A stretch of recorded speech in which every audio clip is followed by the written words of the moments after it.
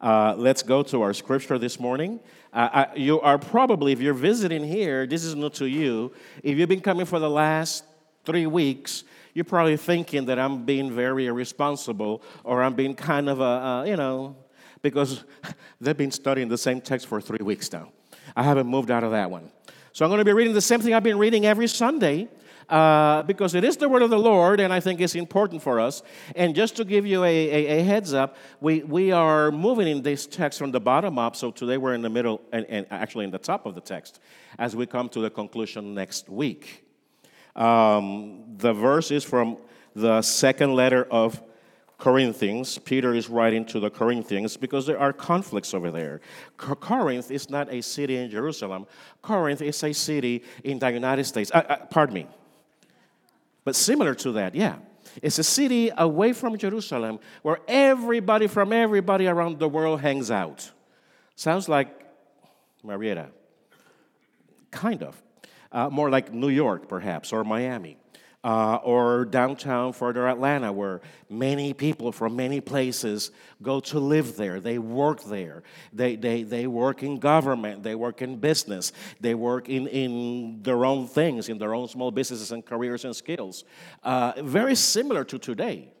And because they live together, they would hear about a new faith called Christianity, or in some places it was still called the people of the way. There was a new way of living, a new way of approaching life, a new way of dealing with life altogether. So people in Corinth were hearing about it. Paul had actually gone there some 30 years earlier and established a couple churches, and now he's writing to the Corinthians to keep it together. Come on. What's happening out there should not be influencing you in here. You people are people of a kingdom. You people are people of a reconciliation, and that's what we've been talking about. And the theme that we've been dealing with is the theme of the ministry of reconciliation. But listen to what Paul is telling the people at Corinth. Listen to and for the word of the Lord. So we have stopped evaluating, judging, looking at, assessing others from a human point of view. At one time, we thought of Christ merely from a human point of view. How differently we know him now.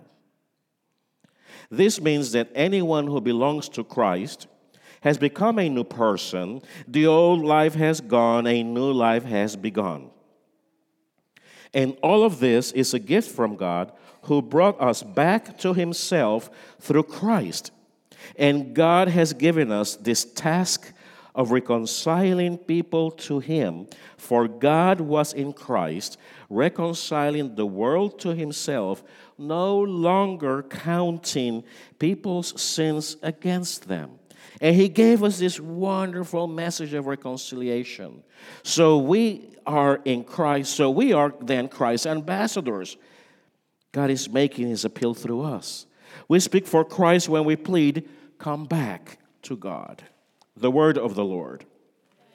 We are in the middle of this series, and in the first week, we found out that God initiates reconciliation. That it is because of God's grace, it is because of God's unconditional love, it is because of God's determination to reconcile the world to God's self. Now, when we say reconcile the world to God's self, what are we talking about?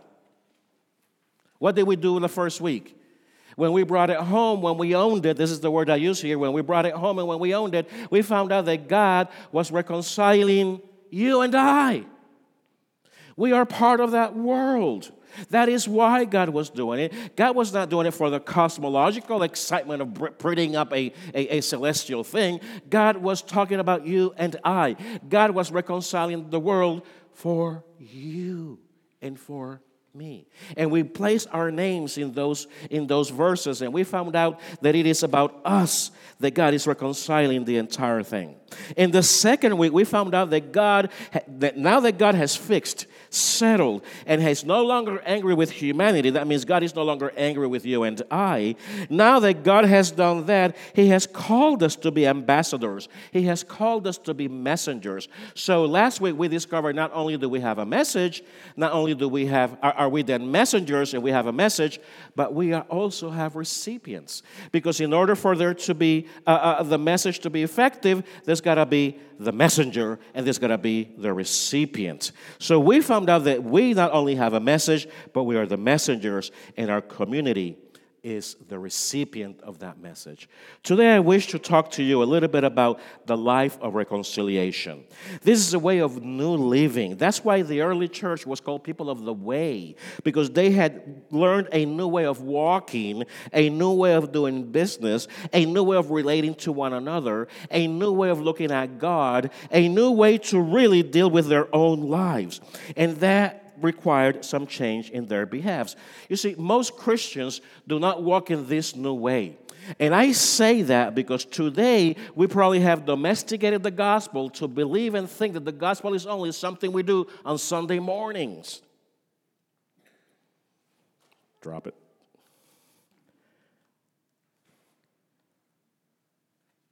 Is that what it's all about? Is it about just having this middle life or trying to get to middle class in America and being able to be a consumer, being able to have all the goods? Is that what God wants for us? You see, there is a consumer materialistic Christianity that tells you that you go out there and you claim it and you get it, and then God becomes your little slave because whatever you want, God is supposed to give it to you because it's what you want. I don't see that in Scripture. I see God being sovereign. I see us having to follow God and us having to obey God and us having to change our ways for God's ways. So the life of reconciliation is lived in togetherness, is seeks healing, it results in unity, and it moves us into acts and actions of reconciliation. You see, Jesus lived this life of reconciliation. When Jesus walked amongst us, he knew he was one with the Father. So he had peace with God the Father. He was okay with that. He had heard from the heavens. I mean, can you imagine that? The heavens opened up and the word from the sky said, "You are my beloved Son in whom I am well pleased." So Jesus knew that he was accepted by God. He knew he was one with God. So he knew that he had the message of reconciliation. Not only did he have the message, but he became the messenger, and you and I became the recipients. Jesus walked this life of reconciliation.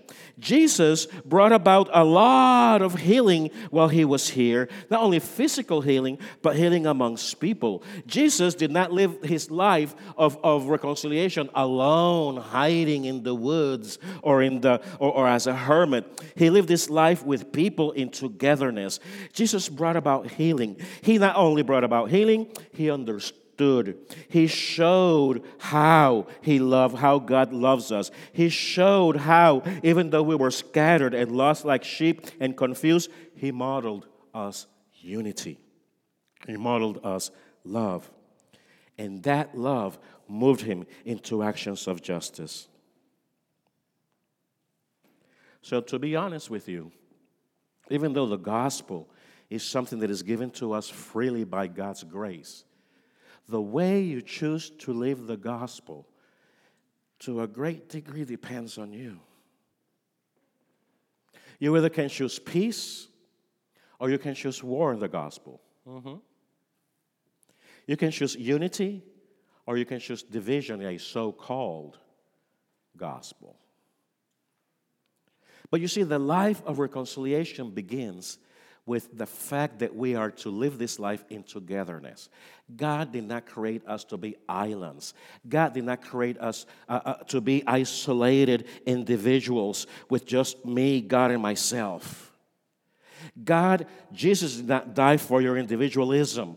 Jesus did not die for your aloneness in the woods where you want to live. Jesus died for a community. Jesus died for a body of Christ. Jesus died for the church of Christ. And that church is people together, connecting with one another. So the first thing in the life of reconciliation is that this life is done in togetherness. It's not done in isolation. You see, this life of togetherness, we begin to treat people differently when we come together. But the problem is that when we get together, oh boy, we begin to smell each other's strange smells. We begin to see each other's brokenness and cracks, right? And we begin to see each other losing temper. And we begin to see each other's sin.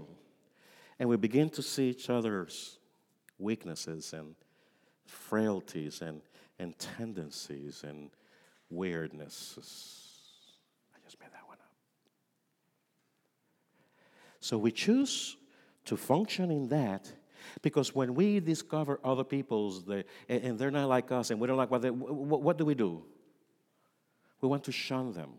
We want to keep them away from us. And unfortunately, churches become that way. When they don't like the people, they begin to look at them. You know how they look at people when they don't like them? Let me tell you. I'm going to show you. I see it here.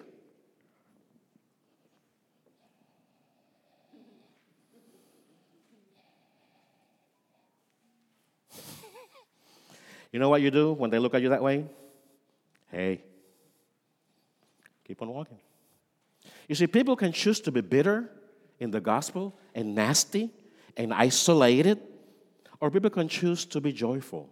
People can choose to be bridges of bringing people together. You see, togetherness is not a choice. It's what we are, because we are the body of Christ. We are the church of Christ. And when Jesus brings us together, and necessarily we need to experience healing amongst us. You see, because it just happens. We begin to see our brokenness. So we either divide ourselves even more, or we get over that one, and we begin to love like Jesus loved us. And we begin to have patience like Jesus has patience with us. And we begin to forgive like Jesus forgave us. And we begin to have grace like God had grace with us. And we begin to be patient and forbearing. Can you say that with me? And forbearing of one another. Because the most important thing is our love for one another, and not the fact that I am or you are right about anything. So the life of reconciliation begins with the fact that we live together. But because of that fact, then we need to move in healings, in ways of living in a community that heals, that soothes our edges, that brings us more closer together than divides us. And thirdly, the life of reconciliation, because we begin to feel closer to one another, because we begin to forgive, because we begin to have patience, because we begin to forbear, what happens is we get closer to one another. This week I was with the OR group, OOR, of our rockers. That's the 50 and above group. I was in the picture, and somebody who I love told me that I shouldn't be in that picture. Jackie McGowan in Facebook, she said, "You shouldn't be in that picture, you're a pop." I says, "Dear, I'm 58. Nah, you should still be in that picture." But I went there, and I saw how we kind of went through the museum. I wonder, where did we go? We went to the Booth Museum of Western Art over in Cartersville, and we had a great time. It took us a while to get there. Then we were spread out. Then we gathered for lunch. And, it took us longer to say goodbye to one another than to get in and get our tickets. I noticed that. I noticed how when we were going our different ways, "Oh, it's over. Oh, too bad. Give me a kiss. Give me a hug." You see, these people didn't know each other that well, but they spent time together. They began to see each other in the way God sees us. We begin to see each other with God's glasses. We begin to see each other with the grace of God.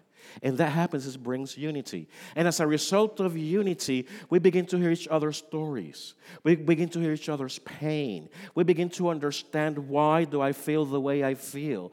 We begin to understand why there is prejudice, why there is bigotry. We begin to understand how others experience it. We begin to feel, and we know it's not right, because we know it's not right to push people away. But that's the way society wants to teach. That's the way society wants to move. But the church doesn't move in that direction.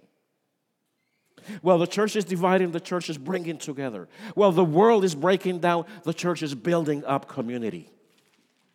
That's our task, to learn to live with one another, to learn to understand why I feel the way I feel about America. It may not be the same way you feel if you're over 70, because you experienced something that I didn't experience in America. The way a young black person feels about America is not the same way a young white person feels about America. It's not the same way. They have different experiences. Some are telling that young black man that they don't belong to this country. Oh, we're hearing it from the White House that some of the ones who have lived all their lives here, we want to kick them out.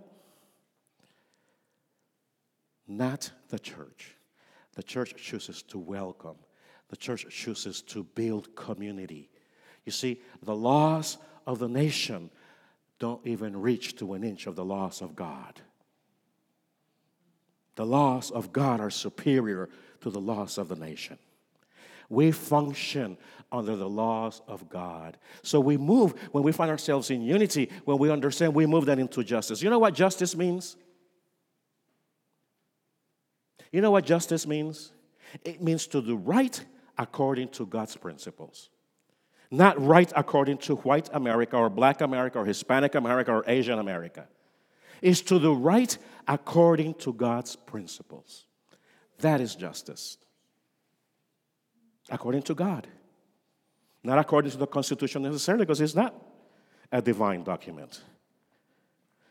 So when we move in togetherness, when God brings us together, and we begin to seek healing and understand one another and listening to each other's life stories, that results in unity. And when we get together, then we move out in the healing that we have experienced here. We want that healing to be experienced in our communities. We want that healing to be experienced in our families. We want that healing to be experienced in our malls.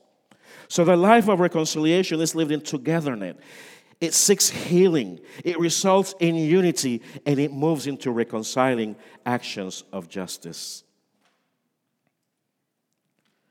O people, the Lord has told you what is good and what is what God requires of you. To do what is right, to love mercy, compassion, and to walk humbly before your God. We begin to treat one another with respect. We begin to see in each other God's DNA, and that brings admiration and love towards that person. We begin to see one another not like we used to judge them, for we no longer, like the text says, evaluate people like we used to. For we no longer begin to see people like we used to.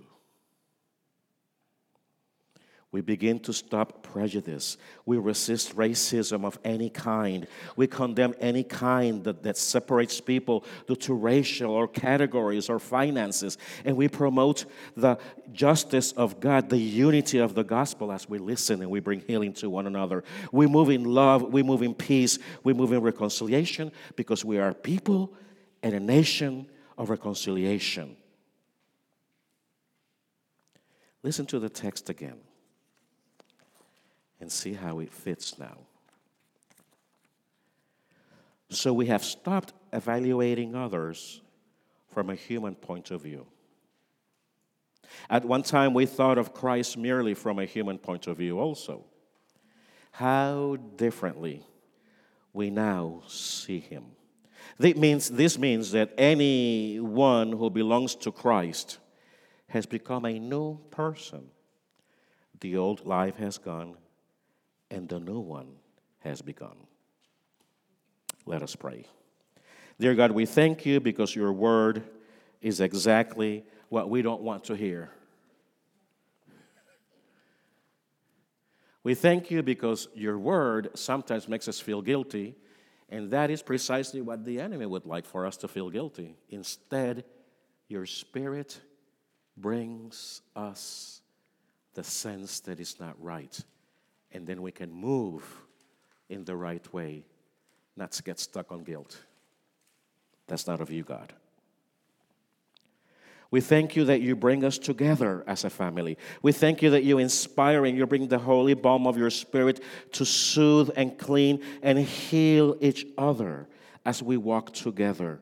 We thank you that as we walk together, we become closer in unity. And we thank you that that unity results in us wanting to make a difference in this world. We thank you, God. We pray this morning for our country and the things that are happening.